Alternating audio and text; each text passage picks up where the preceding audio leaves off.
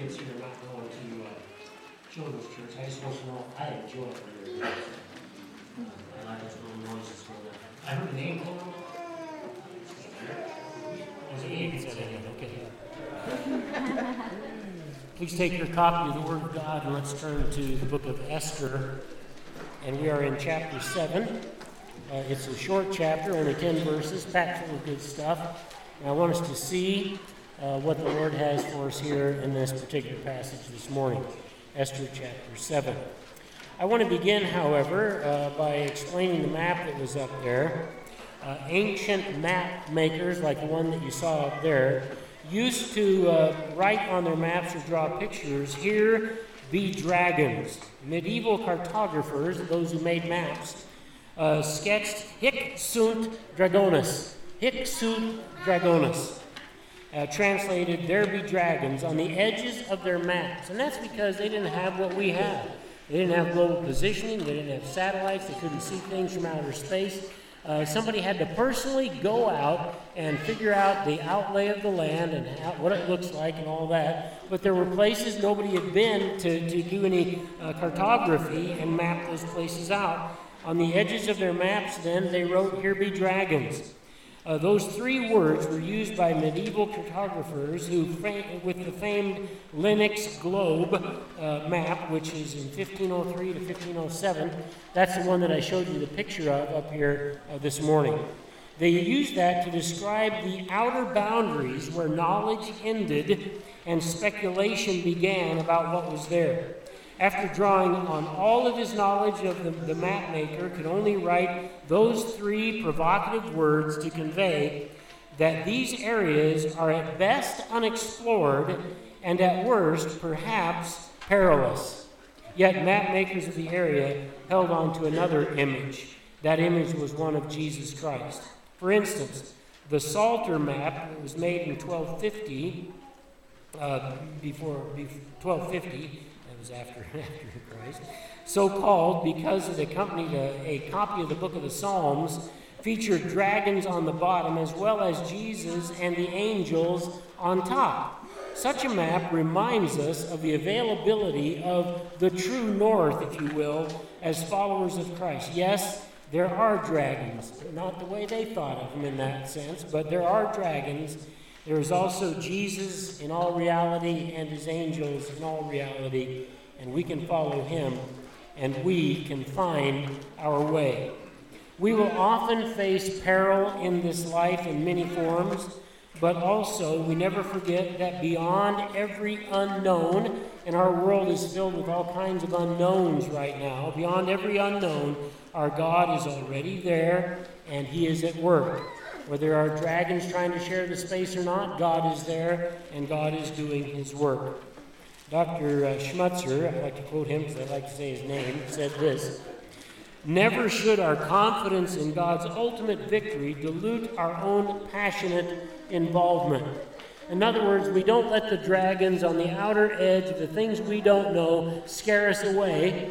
And we don't forget that God is there and that his angels are there. And we also don't go back from getting in a place where we can work for God and get his agenda done in our lives and in the world.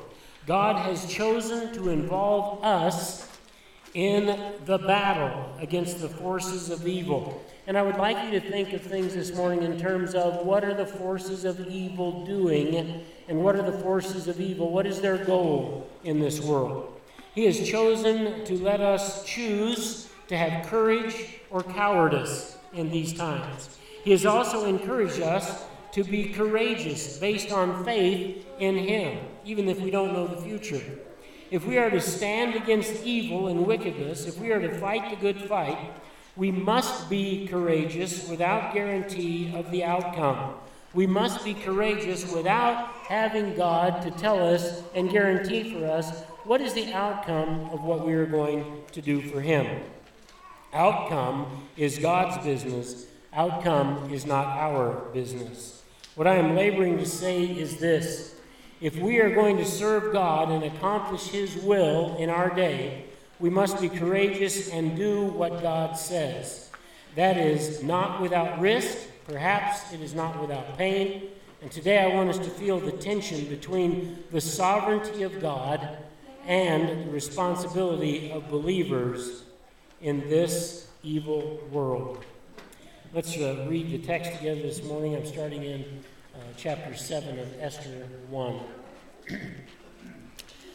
Now the king and Haman came to drink wine with Esther the queen. And the king said to Esther, on the second day also, as they drank their wine at the banquet, the king said, "What is your petition, Queen Esther? It shall be granted to you. And what is your request? Even to half of the kingdom it shall be done." Then Queen Esther replied, "If I have found favor in your sight, O king, and if it pleases the king, let my life be given as my petition, and my people as my request. For we have been sold, and I and my people, to be destroyed, to be killed, and to be annihilated. Now, if we had only been sold as slaves, men and women," she means her and the rest of the nation, "I would have remained silent, for the trouble would not be commensurate with the annoyance to the king." Then King Ahasuerus asked Queen Esther, "Who is he and where is he who would presume to do this thing?" Esther said, "A foe and an enemy is this wicked Haman." Then Haman became terrified before the king and the queen. The king rose in his anger from drinking wine, and he went into the palace garden. But Haman stayed behind to beg for his life from Queen Esther, for he saw that harm had been determined against him by the king. Now when the king returned from the palace garden into the place where they were drinking wine, Haman was falling on the couch where Esther was. Now remember, in those days they would have reclined on a flat couch, maybe with a rise on one end so they could put their arm on it. And so she's still at the table, and she's still resting on that she's resting on that couch. And so the king walks back in, and Haman was falling on the couch where Esther was. Then the king said, "Will he even assault the queen with me in the house?" As the word went out of the king's mouth, they, which tells us there were other people in the room, like the king's eunuchs and others, who were always there, always guarding the king, they covered Haman's face. Then Harbona, we've met him before, one of the king's eunuchs, who were before the king, said, "Behold, indeed the gallows," and I'm going to call that an impaling pole, 75 feet high, the gallows, lost my place here, the gallows standing at Haman's house, 50 cubits high, which Haman made for Mordecai, who spoke good on behalf of the king. The king knows that because he just had a story about him the night before. He just made other people get Mordecai ready, and Haman had to lead him around the city and proclaim, "This is what happens to a man that the king wants to honor." So it's all fresh in his mind. Mordecai, who spoke good on behalf of the king. Now the king is figuring out, my wife is a Jew, and Mordecai I knew was a Jew, and it was the Jews that Haman asked me to give him permission to kill, and it's all starting to make sense to him, and he's upset. And the king said, "Hang him on it." So they impaled and hanged Haman on the gallows which he had prepared for Mordecai. And the king's anger subsided. I want to break that down and look at a few things a little bit more closely as we go through this. Boy, that's a lot of tension relieved, isn't it? This has been building up for a long time, but it's not over with the death of Haman, because there is still a decree, a Persian decree that is in the land, and when there's a decree in Persia, it cannot be changed even by the king. So we haven't solved the entire problem yet, but it will be solved in this book. Right now we're getting rid of the guy that's the big ringleader of it all. In verses 1 to 6, what I want us to learn is that we must speak up and stand up against the operations of Satan. Now, the issue here is these are people of God, and what the people of God are really concerned about is what's going on in the world that is evil and wicked, and what's happening in the spiritual realm. So we are always looking for those things that are operations, plans of Satan, and those are the ones we want to stand against. Now, why would a man want to kill an entire race of people? What is in Haman's heart that he wants to get rid of every Jew? I can understand that out of pride, which he was a very prideful man, and jealousy, because Mordecai would never bow down to him, Haman would go after Mordecai. I get that. I understand that. But why annihilate an entire nation of people? Why commit genocide against all of the Jews? Where does that come from? Why would he even be thinking that? And I want you to ask yourself the same question. Why would I be thinking that? Why wouldn't I just take care of the person that's causing the problem and leave the others alone? The answer is that this is not just a man's plan. This does not all rest completely on Haman's shoulders. This is a plan that was concocted and put together by someone else. This plan has that person's signature all over it. The answer is that it is not Haman's plan alone. It is being inspired by Satan. My nose decided to start running. Excuse me. I moved my Kleenexes so I couldn't find them there. This is a plan that is inspired by Satan, who is against God's people. Here's what Satan's thinking. I know Mashiach, I know Messiah, the anointed one, is coming. And if I'm going to get rid of him, I need to get rid of all of the Jews, and that way there can be no Messiah. So the plot about killing all the Jews and not just Mordecai, that is inspired satanically by the enemy. Get rid of the Jews, and then we don't have to worry about a Messiah. If Satan can eliminate that nation, he eliminates the Jewish Messiah, Jesus. Haman is the instrument of his plan in those days. Now, obviously, Satan already knows that the Messiah has been here, that he made atonement for our sins. And he can't do anything about that, but he's still going to fight God. It has been an eventful morning for Haman. Remember this. Last night, he went home, and as he was going home from the banquet, he walked past everybody. Everybody's bowing down and treating him like he's the greatest thing on earth, except Mordecai, that rotten Jew, who will not bow, who will not give me the credit that is due me, and he is fuming. And he goes home and he tells Zeresh, his wife, and he tells his friends and his wise men, I've got everything a man could want, but I can't rest. I cannot have any peace. I can't enjoy my life until Haman is dead. And so they concoct a plan. And by the way, Satan's involved in that too, because he's about death and annihilation and killing and destroying. And the plan was, okay, here's what you do. First thing in the morning, you go see the king, and you ask the king to let you put Mordecai to death. Then all that will be out of your system, and you can enjoy the banquet, and you can go there, and you'll just enjoy your time with the king and queen, and everything will be fine, and you finally get everything that you wanted. And he gets up early in the morning, as we remember from last time, and he goes to the palace, and he's ready to find out, what the king says about his plan. He goes, and I can see him getting ready to open his mouth, but you don't talk before the king does. And the king says, I had a bad night last night. Couldn't sleep. And so out of a lot of volumes, they brought me a book and they read it. And it was the most recent things that have happened in my reign. And there was a man named Mordecai who saved my life from two of my doorkeepers. Now, he didn't tell all that to Haman. What he said to Haman was, how would I, as king of this great country, honor a person who I want to honor? And you remember, Haman, he's thinking, it's me, I'm the guy. So he comes up with this elaborate plan. Well, he gets to wear a robe of the king. He rides on one of the king's stallions, for sure, and it's going to have the royal crest and the royal crown on it. And one of your greatest nobles leads that person through the town, and he cries out, this is what the king does to a man he wants to honor. So you can just see him getting out of tie, but he's getting himself ready. This is me. He doesn't even get that other stuff out of his mouth. The king says, I like that. Go find Mordecai, the Jew, and do that for him. You do that for him. He is miserable. He goes home, talks to his friends again. And his friends utter a prophecy that came from God, even though they're pagans. And that prophecy we'll look at a little later is in verse 13 of chapter 6. What they see is that, Haman, you don't have the upper hand anymore. There is a power at work that's greater than you. And you're going to fall. And literally the text said, he will fall the fall. One of the greatest of all falls. That word occurs many times in this book. It's one of the themes of the book. So it's been an eventful morning for Haman. He gets back, goes home, and he's been out parading Mordecai around town, talking about how great he is. And then he has to go to the banquet. There is a curse hanging over his head.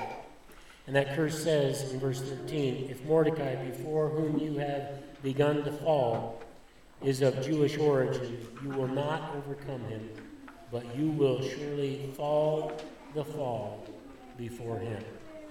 His wife said that.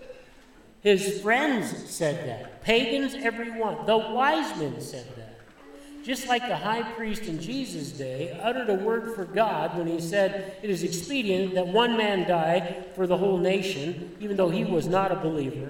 And now the unbelieving friends of Haman are uttering words of God that are going to come true. So remember that he showed up early to the palace to initiate this murder of Mordecai. It didn't work. In the meantime, he did not realize the king had a time last night when he couldn't sleep, and he had some stuff read to him, and he wouldn't even let him make his request. Haman wants to murder Mordecai and put him in the grave, and Xerxes that morning wants to glorify Mordecai for what he did. So instead of killing Mordecai, he will spend the morning parading his enemy around the city, telling people that this is a man the king really loves and cherishes, and this is the way he treats people that he wants to cherish. And the king has him do it as one of the greatest nobles of his kingdom, Haman. And he's out taking his enemy, walking around.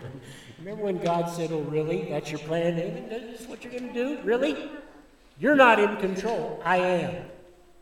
You don't pull the shots. You don't pull the strings. I do. And he never would have dreamed, in his wildest dreams, that he'd be parading his enemy around town, talking about what a great man he is.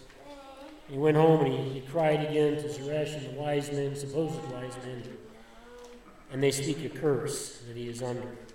And while they are talking, the king's eunuchs come to get him for the banquet. Remember, this is the second banquet that Esther is throwing, and they tell him, hurry up.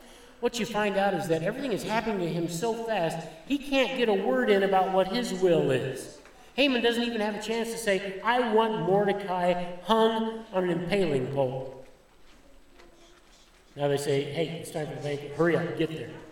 Nothing is happening according to Haman's agenda. Someone else's agenda is happening. Even though it looks like Haman is going to succeed at times, even though it looks like he's in charge, he is not. He is caught in something that he cannot and he will not escape. Why? Because he's not in charge. Because the God of the Jews is in charge. And I want to keep reminding us of this verse in Deuteronomy, chapter 32, 39, because it's still appropriate for today and days to come. He says, God speaking, see now that I am he. All right? If there's any big man on campus, it's God. It's not Haman. He goes on to say, and there is no God besides me. Haman worshipped other gods. They are nothing compared to the God of the Jews. He goes on to say, it is I who put to death and give life. I have wounded, and it is I who heal. Get this, and there is no one who can deliver from my hand. Isaiah 43:13, Lamentation 3:38, and Proverbs 21, verse 30, all say the same thing. You're not in charge. This is not about you. It's about God. It's about what he wants. And I wonder if he is still thinking that he's BMOC, big man on campus. Ahasuerus asked two things again of Esther that day. They're at the banquet. He hurried up. He got there. The eunuchs made sure he was there. They're eating. There are other people in the room, mostly the eunuchs, who serve the king. And Ahasuerus, in front of everybody, asked Esther, okay, look, I wanted you to tell me yesterday what you wanted. You didn't do it. Tell me today, and I promise you, even up to half my kingdom, it will be done. So just go ahead and ask. He asks what Hadassah's petition is and her request. So he's asking for two things. What are you petitioning me for, and what do you want? She had promised to tell him today at the second banquet, so she does. He again encourages her that whatever she wants, he is going to give it to her. Now, notice Esther in verse 3. Then Queen Esther replied, if I have found favor in your sight, O king, And if it pleases the king, let my life be given me as my possession, and my people as my request. I think in all of his wildest dreams, he never thought he was going to hear that today at the banquet. What? What are you talking about, your life? You're the queen, and I'm the king. Nobody can touch you. Nobody can harm you. What do you mean? I just can't believe this guy's so naive. He doesn't even know the nationality of his wife. I'm sure when you got married, you checked that out before you asked your wife to marry you. What nationality are you? I got to know. All right? Esther gives her petition and her request after appealing to the king on a personal level. She never becomes prideful. She never exerts hubris like Haman did. It's all still up to the king. There's a lesson in that. And the lesson is, when you treat the king with humility and leave it to the king, then a good thing is going to happen. It's meant to be about our relationship with the King of Kings. Esther gives her petition. She basically asked her husband Xerxes, have I found favor in your sight? Everybody knows she has. She's found favor in everybody's sight. Her request and petition are on the basis of what pleases him, not her. That's why she's going to say something we're going to think is pretty bizarre. And why would you do that? But she's going to do it because of respect for her husband, who, by the way, cheats on her and is an adulterer throughout her whole marriage. He's got a whole harem of women. He just picks whatever he wants. And yet she's faithful and loving and respectful. Her petition is that the king spare her life personally, and her request is that her people also be saved from death. The king seems to be genuinely caught off guard, right? Not knowing what she is talking about. And now Haman, I can imagine him sitting there. He's at the table. He's reclining. We're drinking and we're having a good meal. And the only thing that's wrong in his life is that Mordecai is still breathing, and he wishes that was taken care of. But he's having a banquet with the king and queen. He's a pretty important guy. Even though that's not good enough for him. And when he hears this, I can't imagine what was going on inside of him. He probably opened his eyes and said, "Are you kidding me? The queen is a Jew?"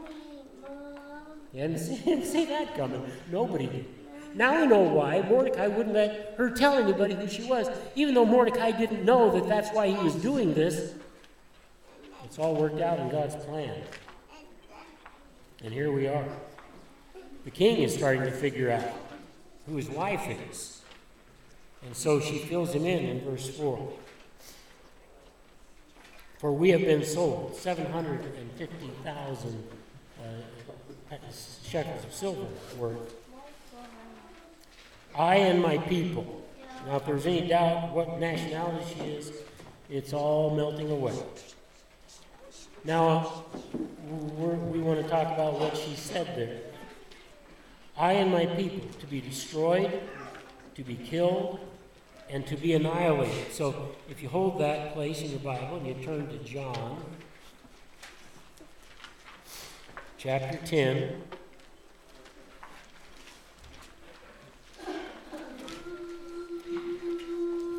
This is the passage on the Good Shepherd. And verse 10, Jesus Christ himself said the thief, that's another word for Satan, the devil, the thief comes only, and I want you to focus on that, only.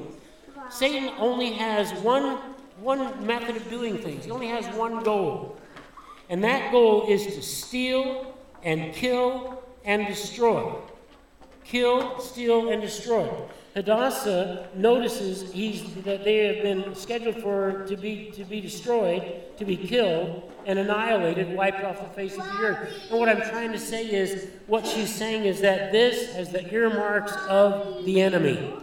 This is what the enemy does. He kills, he steals, he destroys, he annihilates. He doesn't do anything else. That's all he's for. Does he make friends with people? Yes. Does he let people manipulate his power to get what they want? Yes. But only so he can destroy them.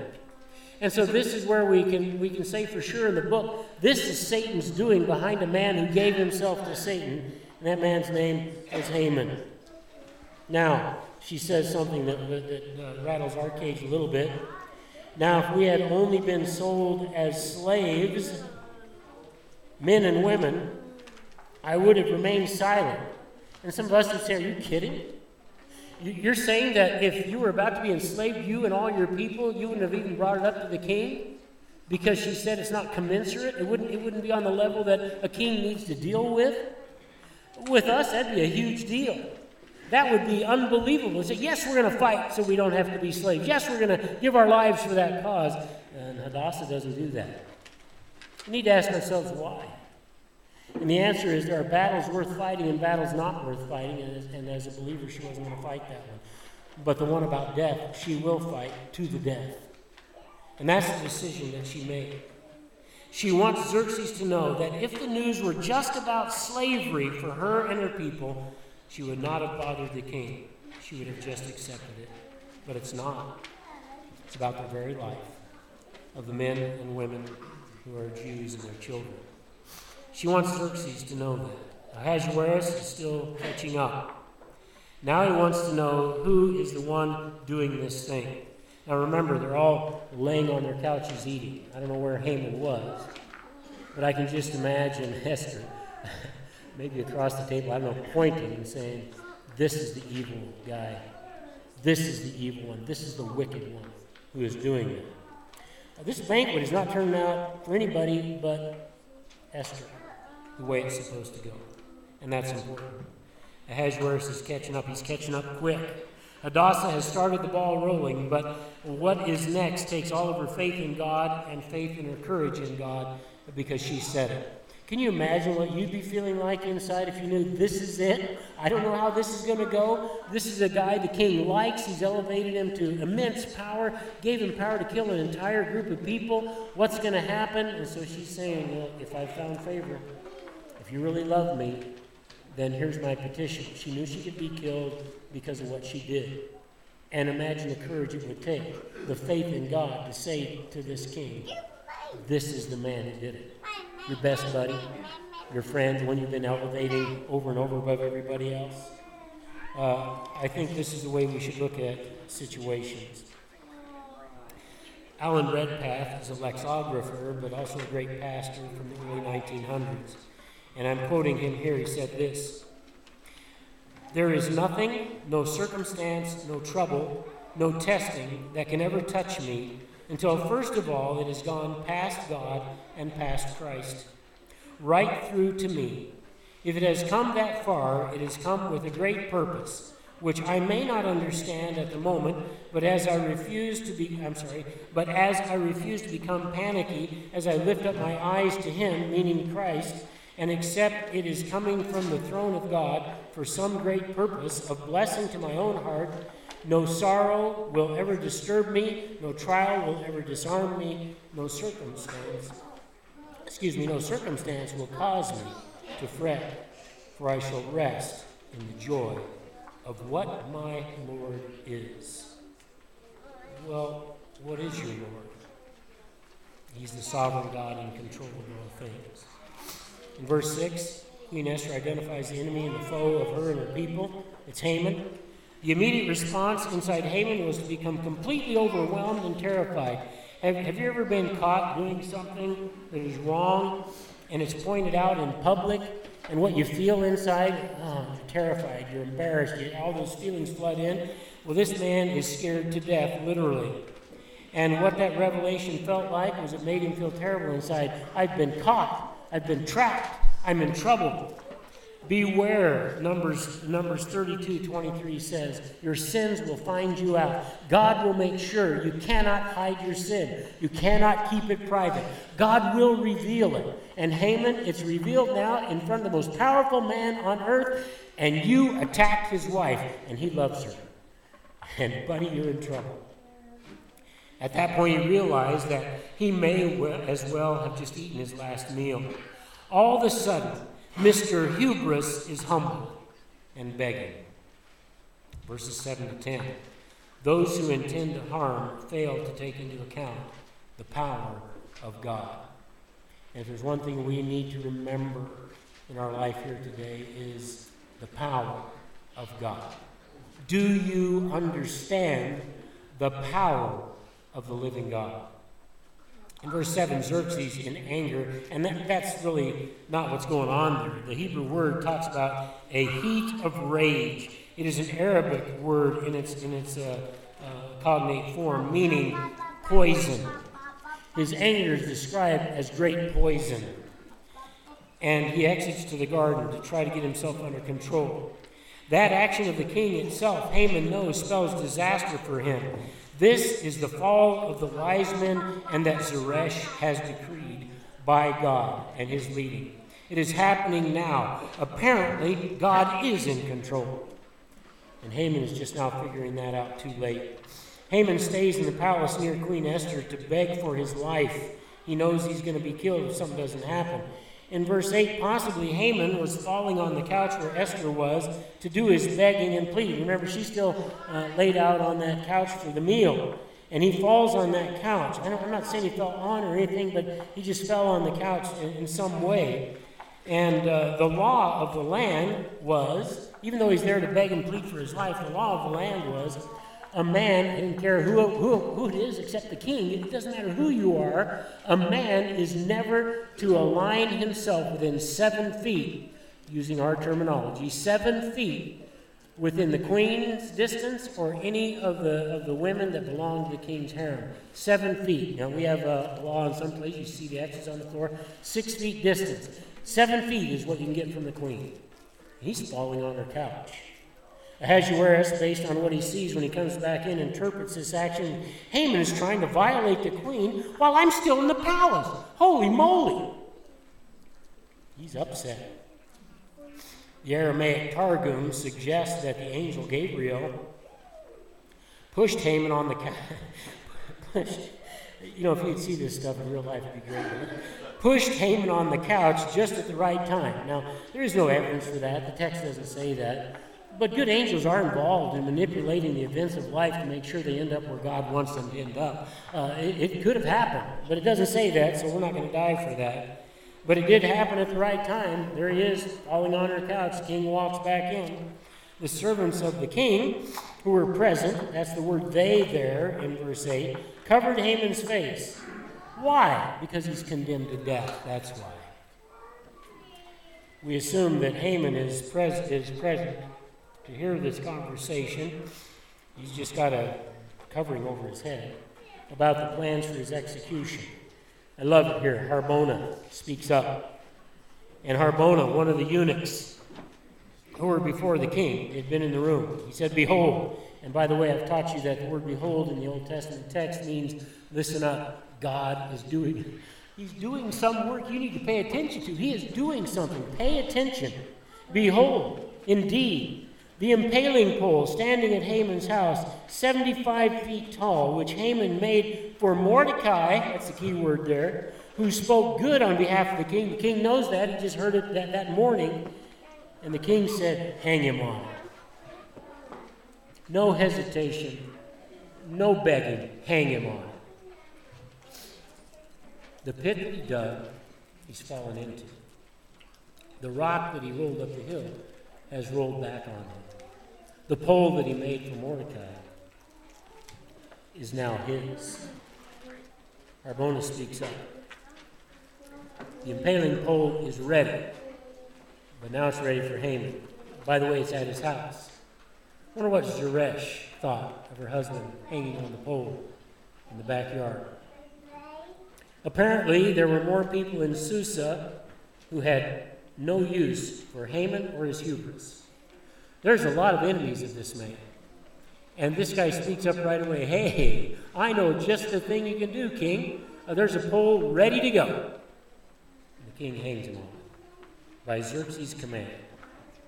The impaling pole meant for Mordecai is not to be. In verse 10, now Haman is impaled on the pole that was not built for him. That was God's plan, not Haman's. God always has his way, no matter our intentions, whatever they be. We must bow to what God's intentions are. We must bow to the plan of the king. The king's white-hot anger, then the text says, subsides. And God has saved his people. And God has saved his Messiah. Now, it's not done yet, but it's going to be amazing how that happens. and how God intervenes and uses the very man that Haman wanted to kill to lead the Persian nation, protect the people of God. So, some things we can learn other than what we've already mentioned. Number one, as children of God, we must speak out in order to stop evil and wickedness. We are opposed to evil and wickedness. Secondly, Dr. Schmutzler, you can say that too, said this: if standing up were easy, we would never use the word hero. It's not easy. Stand up for the right things. Stand up for the things of God. That's what we're supposed to do. Thirdly, we need good people in authoritative places to speak up for God-approved causes. We're short on those. We need to pray that God will put people there. Number 4, though God is sovereign, you and I are still responsible to take action and obey the living God. Take action and obey the living God. Let's close in prayer.